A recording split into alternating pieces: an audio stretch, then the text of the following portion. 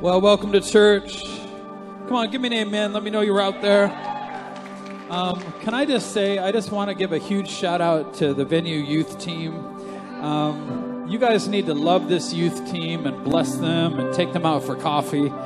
I came in here, they had a revival night on Thursday, and I came when revival night was over, and there was like kids everywhere. We have such a great, huge, amazing youth group. But then I come in here, the service is over, and they're literally watching like worship videos, and kids are like here overtime getting prayed for. That's not normal. Like, that's not like a normal thing where like kids are like, hey, you guys go hang out in there and destroy the church. I'm just going to get a little more prayer. So that's not normal, and I just want to say huge shout out to the Venue youth team. We love you guys. Every time that my kids come back, they're more connected with Jesus, and thank you very much.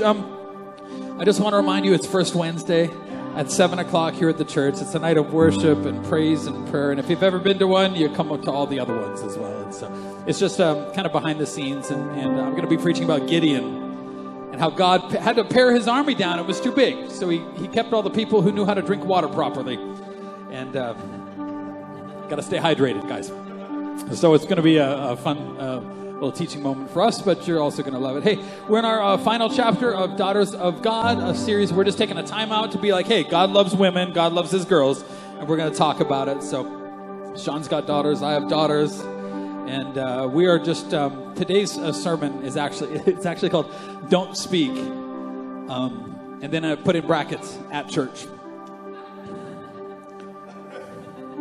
Like, don't speak, I know what you're saying.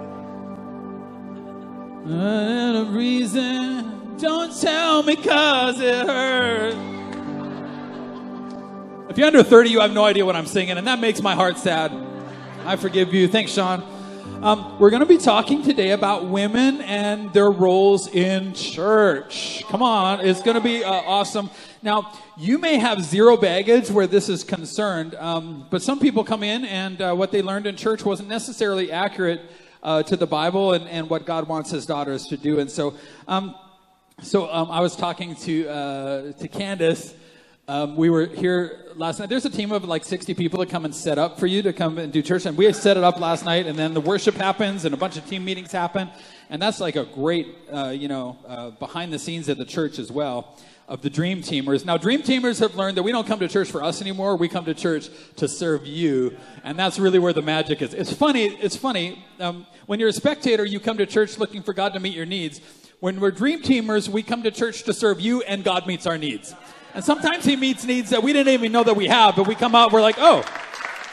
So that's really where the magic is here, and I might explain that at the end. Now Candace is on the Dream Team, and she was singing on stage, and I was asking everybody, like, so like women in church and like church circles and women being allowed to do stuff or not do stuff or to preach or not to, I'll get into that in a minute, but I'm like, did anybody come from like kind of a weird church culture where they weren't allowed to? And she's like, oh, that was my church growing up. And I was saying, so what do they teach? And she said, well, women aren't allowed to like lead because they're too emotional.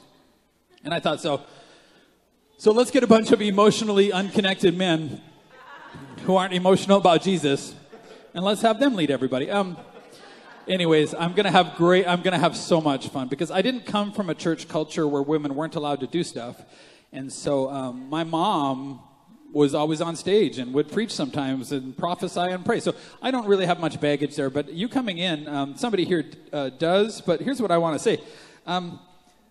Candace, the trouble is, like, she's allowed to sing on stage and speak from stage here, but if she doesn't actually engage in the church with her gift, the sum total to the end result of getting people saved and discipled and following Jesus and getting your community to heaven, the sum total is the same. The net result is still zero. If she doesn't, God can give her a gift and she can be granted permission to stand on the stage. But if she doesn't use her gift, the end result is still zero. And there's a lot of people that come to church that they're not actually using their gift. You're spectating still, Sunday mornings. We're still spectating and getting to know God a little bit. But here's what I want to say. The sum total of your life is to make a difference. And so I can grant you all the permission in the world, but what you're going to find that this sermon is going to challenge you to, like, hey, get on the field. We need you. Your neighbors need you to start using that gift. Now, you're here to know God. That's the first step. You're here to know God. That's Sunday mornings. That's what we do here. To find freedom, to discover purpose, and to make a difference. Now, girls, we've kind of been talking about, we've been taking some of the barriers away of settling your worth, I think, and talking about insecurity and talking about the father wound and God healing you up last week. But now we're going to talk about discovering your purpose and making a difference. And if you don't know what you're allowed to do, then that's kind of hard to do, right? It's like, God, well, please tell me to, but I'm not sure what's on the menu here. And so we're going to get into it. Have you ever been at a church where somebody's like taken on this issue before of like what women are allowed to do and what they're not allowed to do? Are you going to love it? Okay. My pastor, Peter Haas, wrote this in his thoughts about women in leadership, particularly. He said, most scholars agree that Christ was not leading a women's liberation movement. A women's liberation movement from this sense of like, we don't need men anymore. Like there's bad men out there, so we're just going to treat all men the same and throw them all out. I don't think that throwing out the baby with the bathwater is a good idea.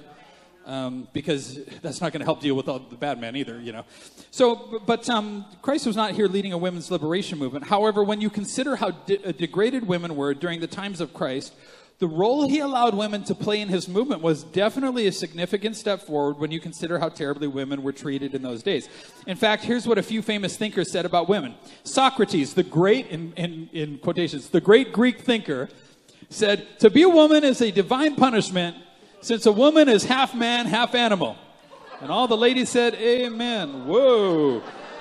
That's a lot. You didn't know, did you? You know, this is the culture that Jesus comes into and radically shifts this whole idea of being a half man, half animal.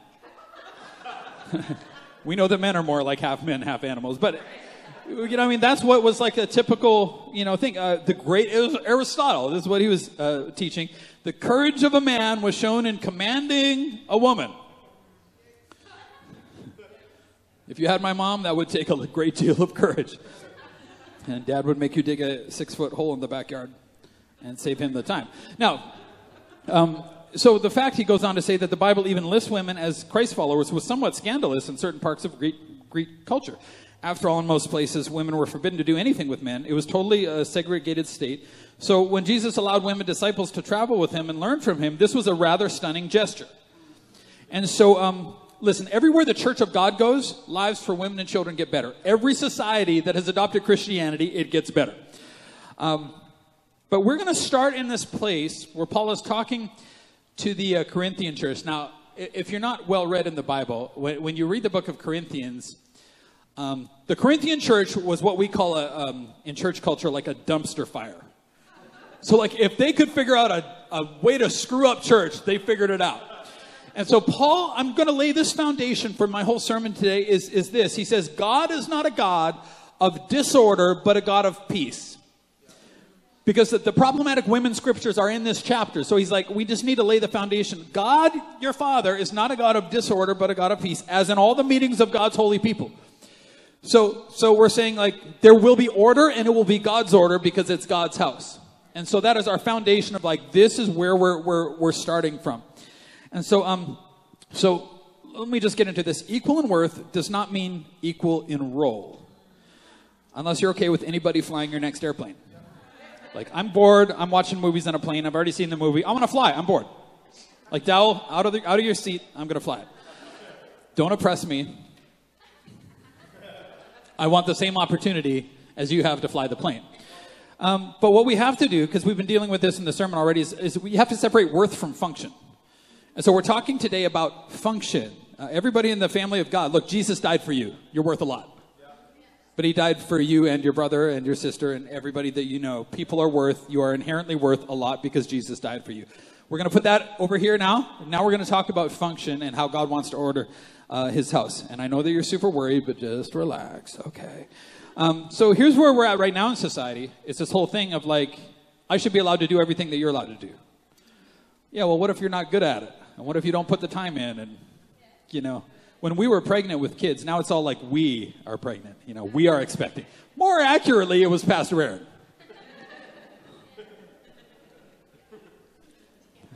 Now, when we're like birthing children, and by we, I mean her, it's weird for me to, because she'd be like, hey, can you rub my back? And I'm like, okay, but now we're in this weird day where it's like, you know what, Aaron? Because I'm so sensitive and in touch, why don't you just let me birth this baby for you? I want to be a part of this. And I want the connection that only moms have with their children I want to birth this baby. Let me do it. And if you won't do it, like, that's sexist. Is this working for anybody here? Okay, listen. Men, you can push all you want, and you'll push out something, but it won't be a beautiful baby. Right? And my wife would be like, go sit down and read soccer magazines and quit being an idiot. This is my job. Right? And so here's what I think in church culture in the past. I think we've been pushing out a lot of things, but I don't know if it's been beautiful babies that God wants to push out, right? So we're going to just kind of correct church culture down at the bottom and just let you know kind of where you stand, where all of us stand. So 68% of Christ followers are female. That's a huge part of God's army. Now, if I was the devil, and I'm definitely not,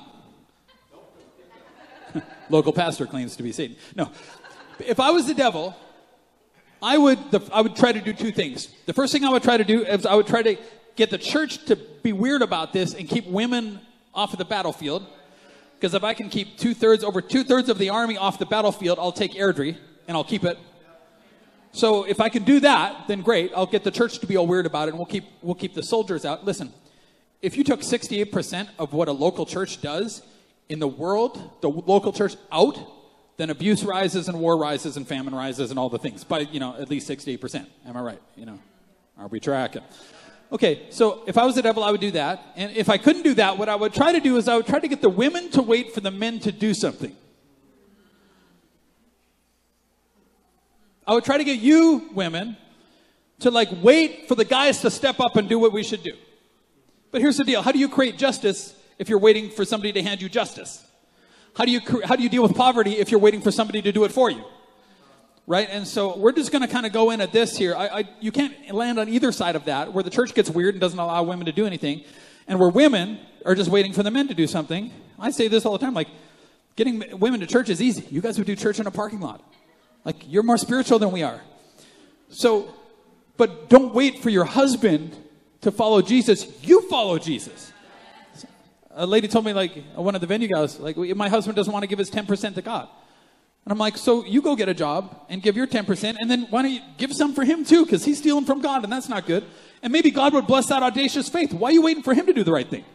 And this person actually went and got a job, and then her husband comes now and does the right thing because she sowed a seed of faith and didn't wait for him to do the right thing, for her to do the right thing. I like this sermon. This sermon's great. Pastor Corey's right. Okay, so are you ready to start with the scripture that you're worried about, girls? I'm going to have way too much. I told my team I'm going to be I was planning a ridiculous sermon, but it's going to be I used to fire my mom up every now and again because my mom was always on stage. Did I tell this service this? And I would say my mom, we came from a charismatic background, so we didn't have issues with women in leadership and stuff. So this is kind of weird for me, but so every now and again, just to fire her up, I'd be like, I don't know, Mom, should we really let you on stage? She'd be like, what? So anyways, that's the home that I grew up in. Anyways, that takes a great deal of courage, like Aristotle said. All right, you ready? Here's the problem. Oh, the tension is building deliciously. 1 Corinthians 14. Okay, so we're starting on the foundation. Hey, let the house of God be orderly because God likes it that way. Everything must be done decently and in order. Then Paul says, women should be silent during church meetings. Oh, hey, easy now. Easy. I'll explain why this is, because women are definitely getting shushed here, but just give me a sec. It's not proper for them to speak. They should be submissive, just as the law says. If they have any questions, they should ask their husbands at home, for it is improper for women to speak in church meetings. And so, just give me a sec, because it's not, when you read it like that, it's not saying what you think that it's saying, because you come from a culture that would read it a certain way, but this is not the culture that this is written into. So, but look, I've done some stupid things in church culture. So many stupid things. But the funniest thing I've ever heard a man do in church culture. Are you ready? You want a story? And it wasn't me. There's two couples that come to Venue now that before Venue was here, they went to a different church. And they're great friends with each other. They're still in the same small group. They love each other, and they're hilarious. But they're in their 40s, and so they're very sarcastic, right? That's our spiritual gift, by the way. And if you're not sarcastic and you think it's repressed anger, it is probably not the right church for you. So they're sitting beside each other in the service, and the one lady, she didn't grow up in church, so she's reading the scripture for the first time maybe, and she's like, women should keep quiet in church, and she says to the husband of the other couple, what does this mean? And he looks at the scripture and goes, shh. And then the pastor starts the service, and he stands up and looks forward the whole service. And her husband, I was talking to him this morning, he's like, I have never seen her that mad. She glared, he's like, I didn't make eye contact with her the whole time. I'm just like, yeah, preach it, pastor, like, dude. Because it's funny. Well, you know what? None of us like being shushed. None of us like being shushed. But we're going to see in this passage of Scripture, it's a dumpster fire, this church. And there's reasons for the shushing. And let me get into that. But here, so for some friends of mine in ARC, which is our organization, planted a church in Calgary just before we did. And it's Connect Church. You might know of them. They're great friends of ours. Pastors Dan and Amber Sueza. And we love them. But she came from a very restrictive Baptist background. That she said that I spent an hour on the phone with her. I'm like, tell me about this. Because she's like, this might not have been your experience, but it was the experience of some people that you're going to be preaching to. And she said, from the time I was 3, I was told that women were not allowed to do a whole lot of things in the church that she goes, I now function in and do. Because she co-leads with her husband, Pastor Dan. She said, when I came to Canada, I was only planning on leading worship because we didn't come from a tradition. We were singing that song about tradition and religion. Well, yeah, when it's man-made and man-controlled, then we have a problem. And so she said, this is the tradition. I was taught was that girls weren't allowed to do a whole lot of things. She led worship one time, and she made the mistake of being tired and sitting on one of the church thrones. We don't have those here, but if you watch old TV preachers and stuff, sometimes they have these big chairs. I'm like, Pastor Ann, I told her, I'm like, we don't even have a single throne on the stage. That would be amazing. But she made the mistake of sitting in one of these thrones, and then somebody tore a strip off of her because those thrones are for men. You know? And so she came and she was just going to lead worship, but she found herself co-leading with Pastor Dan and being anointed to do so and having to execute and be the executive and do all the things. And she said, and this is her story, she said, the overseer of our church who was so important from this area that brought us in from that denomination, brought us in, funded us, blessed us. They were the ones who were like, we need you here. He said, he tried to call down one day, and I tried to say to have his guy so what do you want to talk about? And she said he wouldn't even talk to me about it. Finally, they get a hold of Pastor Dan, and this is what they said. It's like, we're demanding that you take the word pastor out of in front of Amber on all of your media platforms, all of your Facebook posts. Go back and remove the word pastor because women are not allowed to pastor people. Women are not allowed to pastor people, particularly men. And so she's like, the role that I'm functioning in now, and then they're like, well, look, we don't think that we can do that because we don't know that that's what God wants us to do. And I've been functioning in this role. I'm obviously called, and heaven is blessing the church. So, and biblically, we think that you're just taking something out of context. And so they sent a nasty letter and said, then we cut you off. Done. You're dead to us. It's funny now that I think that Connect Church is doing better than all of everybody who took that stand because God is blessing. Because God blesses what God wants to bless. And so, can I tell you another story? A friend of mine who was on the oversight committee of this church when we started, great friend of mine, brought us into that whole organization before ARC. This was a different organization. My dad's organization brought us in. Pastor Aaron and I took time for us, this couple. He took a church over from a spiritual father who had a conviction he felt from God that women shouldn't lead and women shouldn't speak from stage and speak to men. That was old Pentecostals. So that was kind of that tradition that he inherited. But he felt in his heart that was what God wanted. So when his spiritual son took the church over, he didn't really deal with that issue because the other problem that he had was that his wife was anointed by God to preach and to prophesy and to pray in public and do all the things and to lead people. And so he was kind of torn. And during COVID, I talked to him a couple of months ago, this friend of mine, and they're broken up right now because his elders, these old Pentecostal guys, gave him an ultimatum in the summer that was hey, you got to remove women from these positions or we're bury it. You know what I mean? Well, first of all, if you ever try something like that with me, everybody, y'all can do it if you're going to do it. But listen, if God wants us to do something, I don't care what you think. You can get a bunch of you all together and but this is God's house. And if God decides he's going to do something, then we're just going to make that happen. And you go. And so and they're in a hugely broken place right now because he never stood up. And I was bothered by this. I was angry about it for a week after. I'm like, you knew what the right thing to do was, and you just didn't stand up for it. You know that she was called by God. You know it. Man, like, you got to lead people. You got to. And I'm still mad about it. So there's this whole thing going on that was like, okay, so what are women allowed to do? Are you enjoying this? This is like, oh my goodness, you didn't know church people were crazy. Well, we are. So there's this whole thing. So what are women allowed to do? Like biblical. Well, so they would interpret it like, okay, so women are allowed to, like, you're allowed to raise your kids and shush them. And you're allowed to teach Sunday school. And you're allowed to teach other women in women's conferences and stuff. But I don't know what the magic age was when a teenage boy turns 18 and they become all-knowing or something.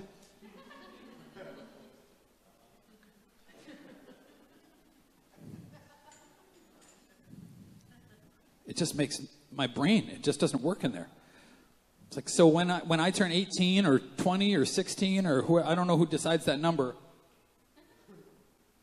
I either become more wise than they are or more anointed than they are to lead, or God restricts them from leading me because he won't anoint them or won't give them revelation, or they don't know enough to teach me. So that's like saying that Pastor Aaron could stand on this stage and every man in the room would have nothing to learn from her.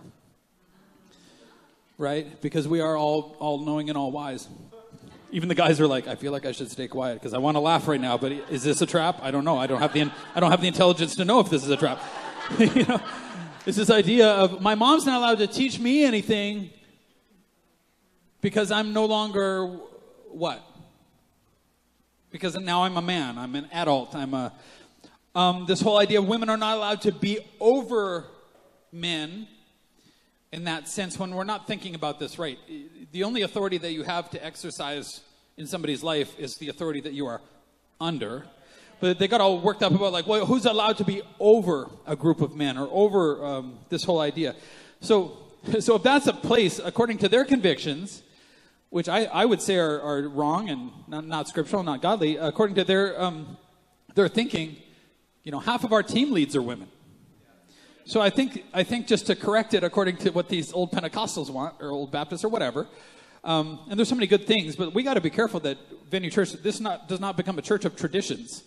That this becomes a church that still does everything that God tells us to do on a day-by-day basis. Like, we're not going to keep doing something if God wants us to do something else. Like, now we do have convictions about some things, but so if we built that, if I would fix this, I'd have to put a bunch of puppet men in place over the women who are obviously functioning very well. So I got to put a bunch of guys in there who don't know what they're doing, just so the women don't get uppity.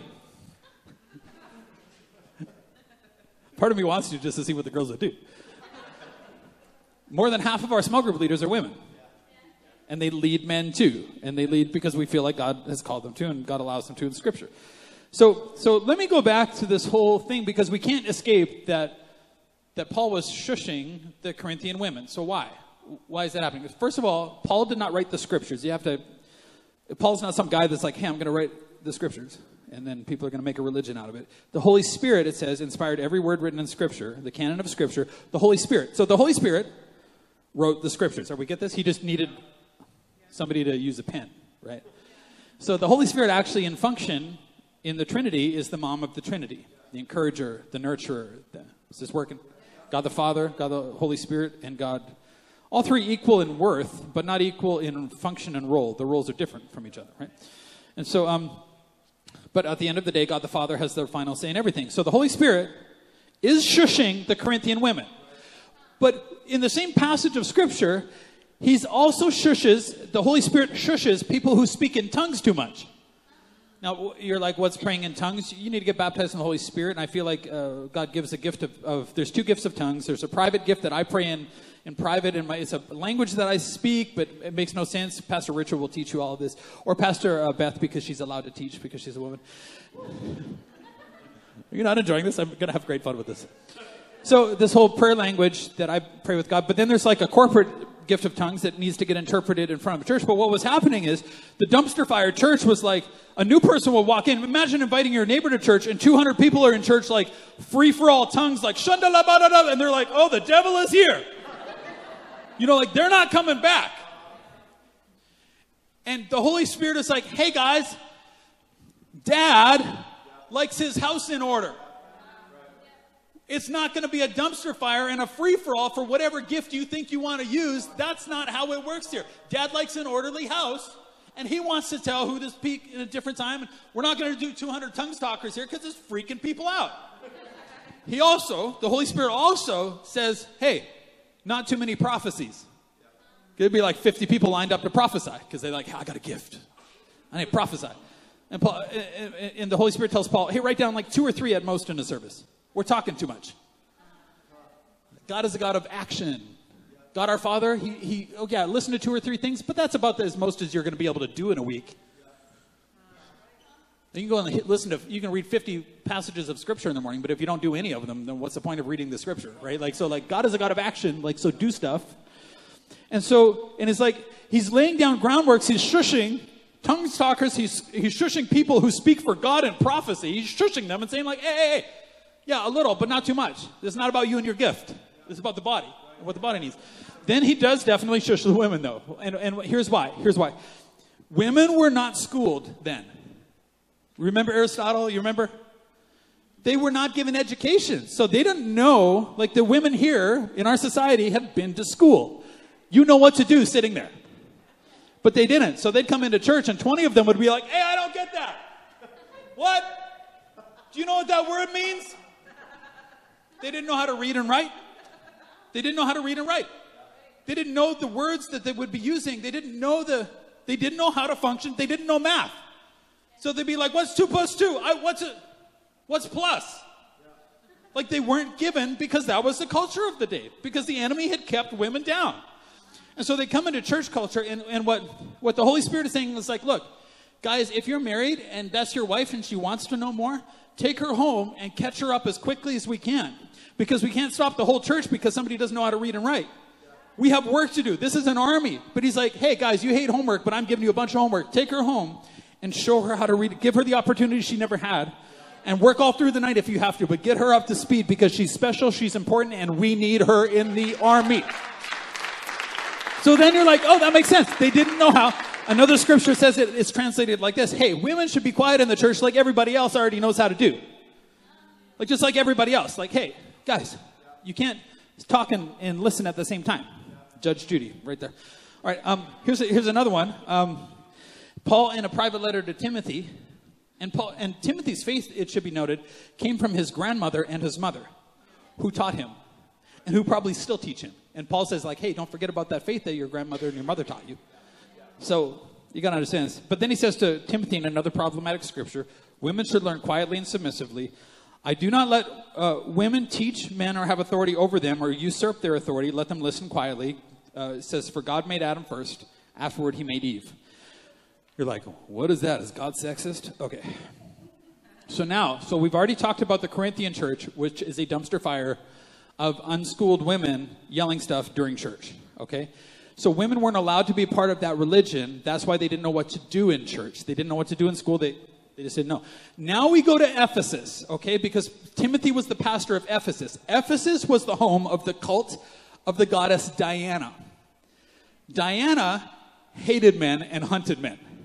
So now they go from like not being allowed in church to being allowed in church, but being the only ones allowed to dominate. So in this religion, men are completely dominated here. So these women would come into like, and the Holy Spirit is like, hey, this is not the church of Diana. This is the church of God your Father. And they don't get to come in here and abuse the men here like they do over here. Now, you don't understand that because that's not our society, but that was their society in Ephesus. Like, that's what they're used to. And so they come in and they'd be like, a guy'd be speaking and they'd be like, shut up, man. We're not talking, you're not talking to us. You don't get to do this. You don't get to. And God's like, hey, I'm allowed to call my sons to teach too and to prophesy. The other church, we're like, hey, no, God is like, no, guys, I'm going to show you that God calls women to. But here it's like, no, God calls men to too. You got to understand, like, you don't go from one. So he's swinging the pendulum and he's like, Adam was created first because Diana in that religion was taught that women were created and all things come from women and women ought to be in charge and make all the decisions. And then we come into the Church of Christ where God is like, no, I want to make the decisions. And I want everybody to do what I tell them to do because I know best, right? Is that helping you? Women should learn quietly and submissively, so should men. But see, the men had already been downtrodden, so they were very quiet and submissive because they didn't want to get smacked. Like growing up in my home. No, there's so many things I can say about it. Listen, my mom didn't smack me. Watch this. He says to the Ephesians, in Ephesians chapter 5 and verse 21, and further he says, this Holy Spirit now, remember, submit to one another out of reverence for Christ. Hey, you're not on top. You're not on top. God my Father is, and his Son. This is his bride. This is the Son's bride. Submit to each other. I gave things to them for you, and I gave things to you for them. Submit.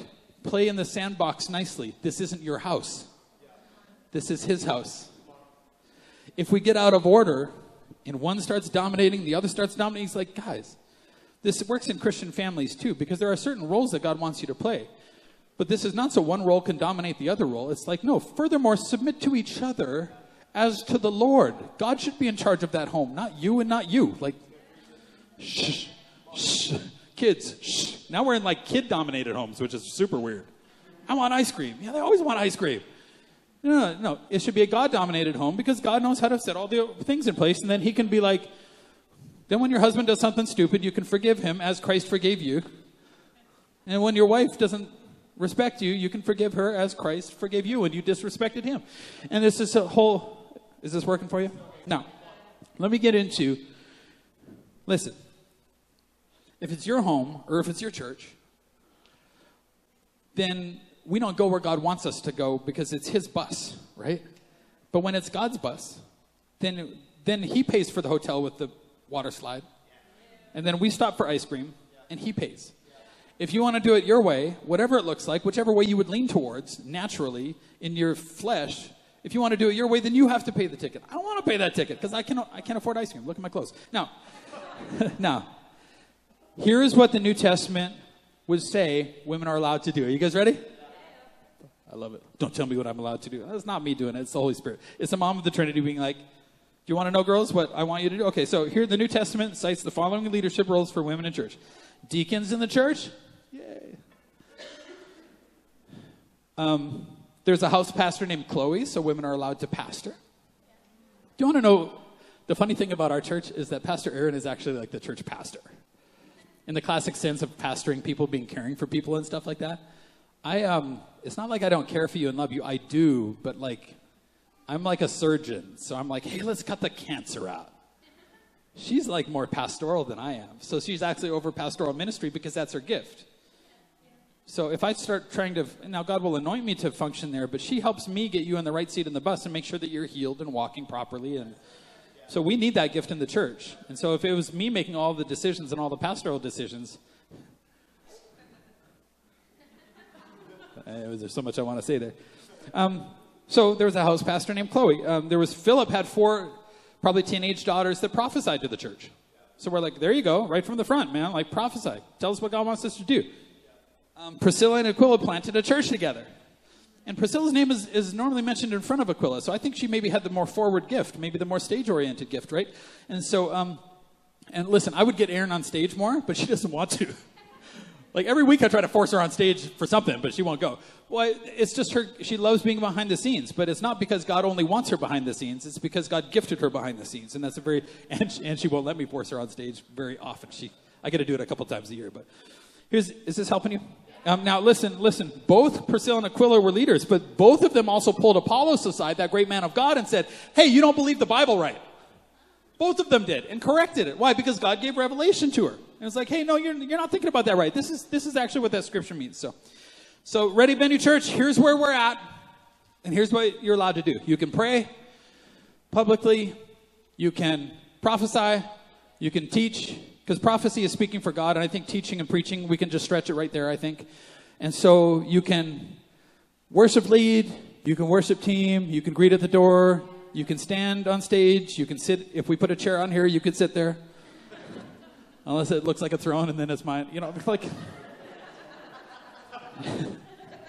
We encourage women in leadership roles, but we don't encourage you to be in leadership roles because you're a woman, or because you're white, or because you're black, or because you're not, or because you're...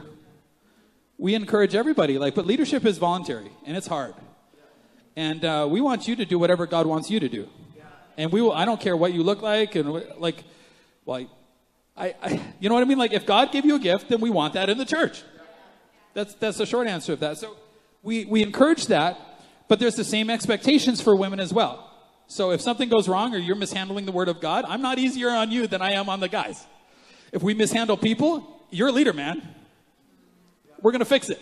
We're going to fix you.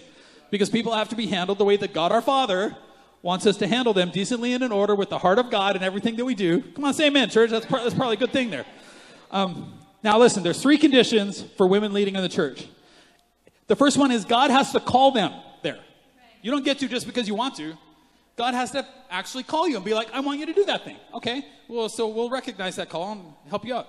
The second thing is the second condition is you have to meet the conditions. There are conditions for every leader at Venue Church. Like, you got to live a godly life, man.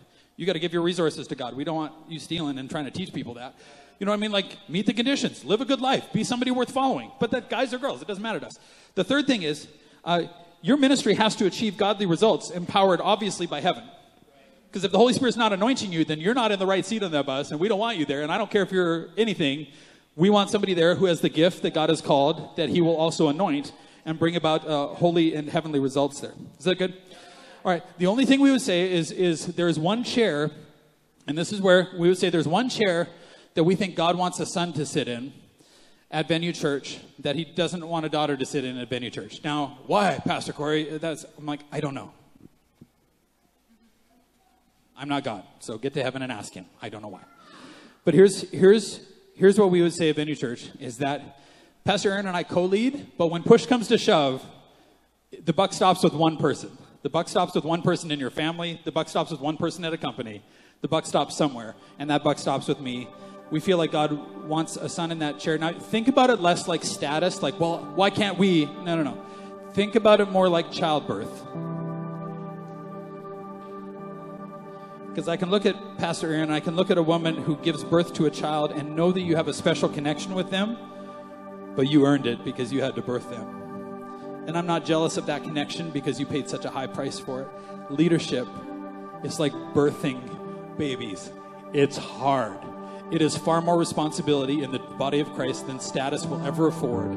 The responsibility is heavy, and when God comes looking, if there's a failure here, he doesn't come looking for you. He doesn't come looking for he doesn't come looking for Pastor Aaron. He comes looking for me and says, what did you do?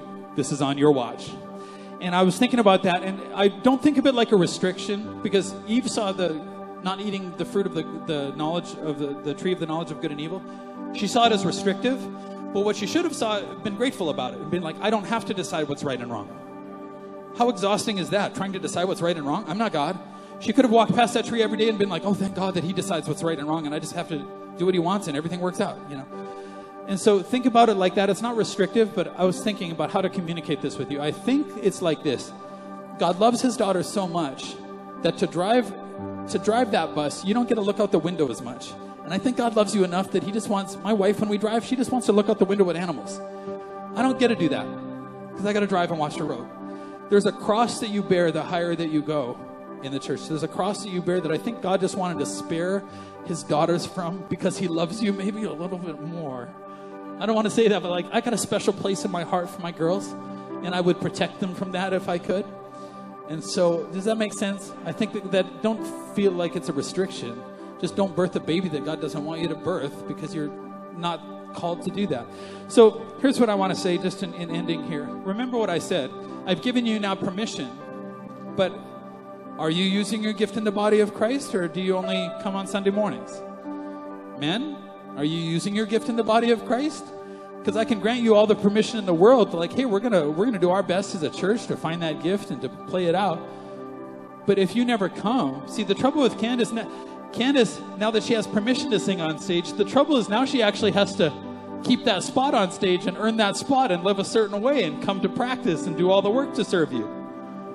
So the gift comes with responsibility. And I want to ask you, are you using your responsibility well in the church, or are you still spectating? Because knowing God is just the first stage of your life. And you want to get to you want to find freedom in small groups. And you want to cross the floor to the open sign and take your next step in church. And that's what I want to say to you, like, permission granted, but you need to discover who God made you to be, discover your purpose, and you need to make a difference. And you cannot do that until you step further in and get on the field and get the benefits of that. See, some of us, here's what I feel. We have so many new people in church, but we got to be careful that we're not just dating the church, because you're going to want the benefits of the family, but it's not family while you're dating it.